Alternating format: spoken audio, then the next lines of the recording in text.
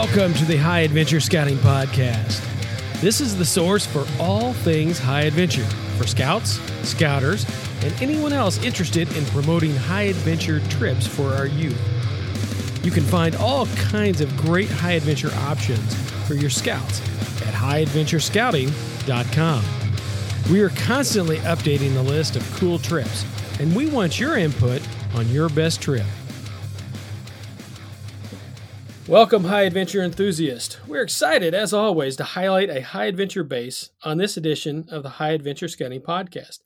Now, today we're joined by Steve Nelson, Director of Camping for Philmont Scout Ranch. Now, Steve, thanks for joining us today on the High Adventure Scouting Podcast. There's been so many ups and downs at Philmont in the past 3 years, and I'd really like to see what's coming up in 2022, and if there's something new coming up in 2023, that's awesome. But what are the status of the programs for 2022 right now? Yeah, and you talk about the challenges, I guess, that Philmont has had over the last few years with the 2018. And Rob, I fall right along in this because I started in this job as the Director of Camping in January of 2018. That's and right. My first season canceled because of the fire. I guess I can't say my season, but anyway, the 2018 canceled because of the fire, and then 2019 we had transferred many crews to that next summer, and we were able to have a great summer. But it was big, 24,029 participants that year, which was about 800 more than we'd ever done at Philmont previously. But we had a good season, but we stretched the infrastructure and we stretched our staff. And then, of course, 2020, the year of COVID, when all across the country, pro camps and those opportunities were shut down. And then we prepared for 2021, which then, again, was the largest season Philmont has ever had, with 25,001 participants that came through last summer.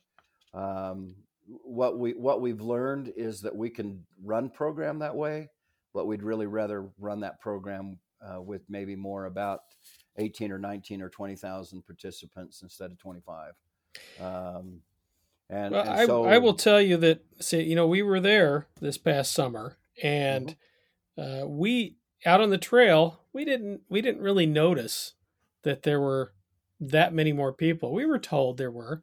And sure, in base camp it was busy, but we didn't notice that. So you guys really handled all those extra people well, because as I mentioned before we started recording, this was hopefully it was the third time the charm, because I was getting tired of being the lead trek person for our Philmont treks, because it was the third time and I only got to go once. So and I know that was frustrating for you guys also, because here you've got this facility and nobody can come. So it's got to be frustrating. So yeah. Well, it was challenging. We had staff members that there's only so many years during your college days that you can spend a summer or 2 or 3 or 4 working at a summer camp like Philmont, and so we were concerned, and probably most people don't know this, but 65% of our staff last year were first-year staff members.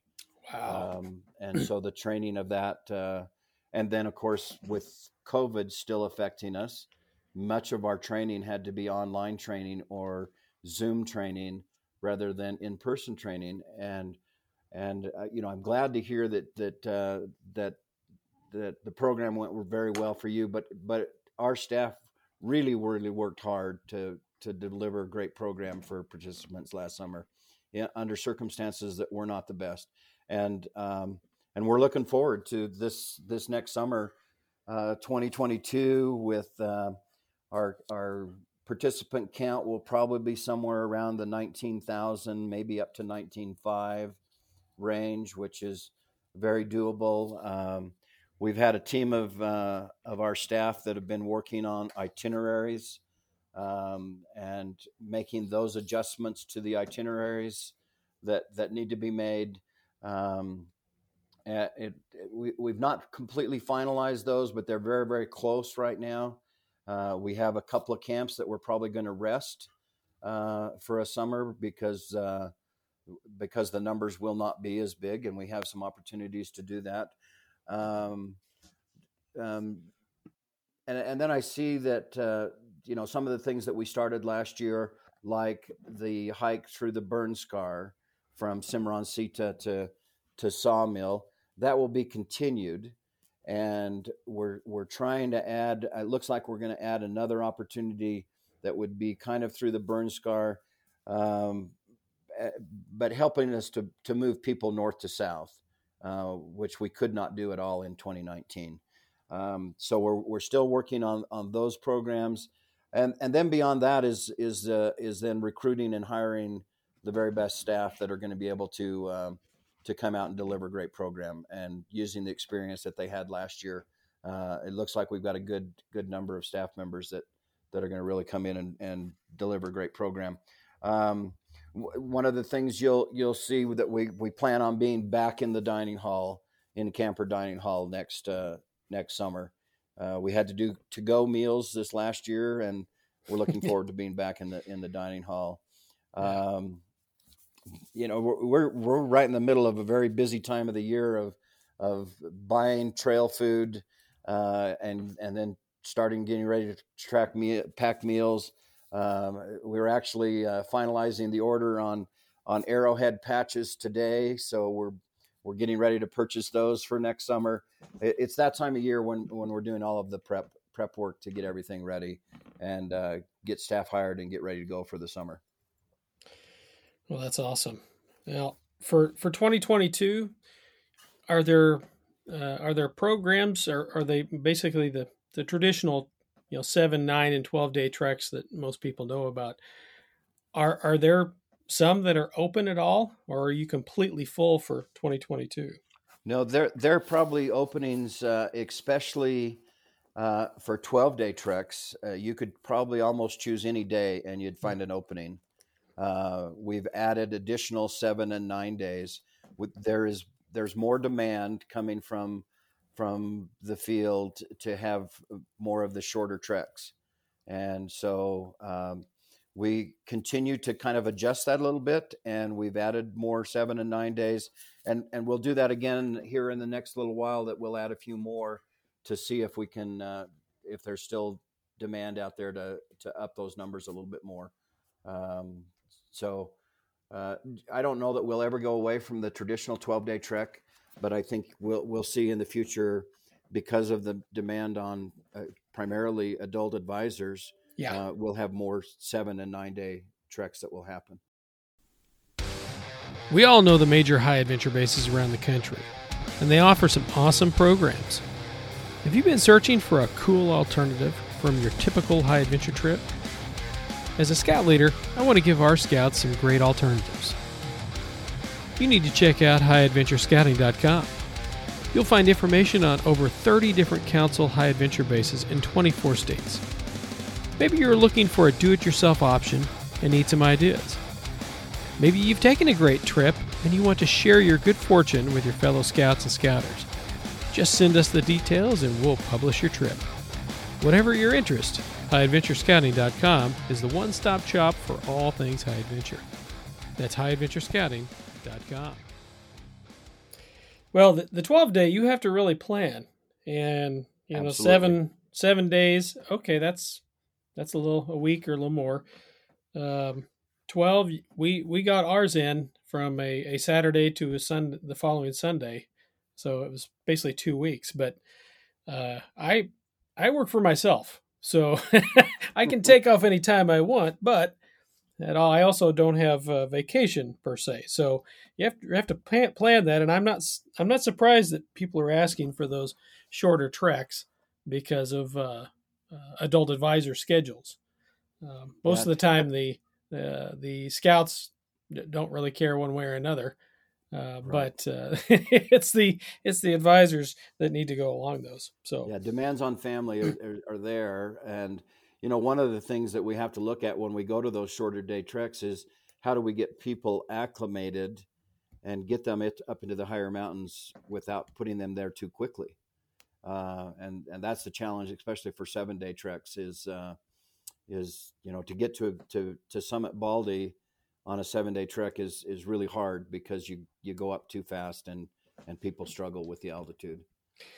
Yeah, that was my main concern the 3 times I was planning trips out there is, being at some type of altitude for at least a day, 2 preferable, and the way the Philmont treks are usually, building you up to that, so you're not going up Baldy or Phillips the first day. You're going maybe 7,000, maybe 8,000 and up. So that was the one thing that I worried about, and we drove from the St. Louis area where I'm from, and drove through Texas, and there's some elevation through through that part of Texas. So we were able to get that. Not everybody can do that.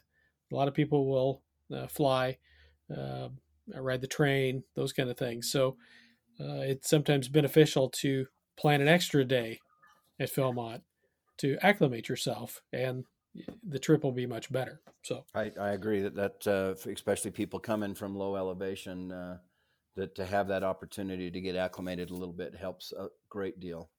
Exactly. Especially that'll become more important as we add more and more shorter treks to the program. One thing I wanted to make sure that we talked about, Rob, was the preparedness seminars that we have been offering. We did these all of last year, and we've started again for this season, preparing for 2022. We put these out on our Facebook page. It's a Facebook Live event that I can say that most of it is a live. Also, I think they're available on YouTube. Is that correct also? Yep, there's on our YouTube channel, but Okay. they're also, the easiest place to go find them is on the Philmont website. Okay. There's a button right on the front page that takes you to the preparedness seminars. We still have all of last year's that are on there, and then the new ones will be added as we do the new ones this year. Awesome. I know there was one of those that you guys lost internet or power or something. I can't remember.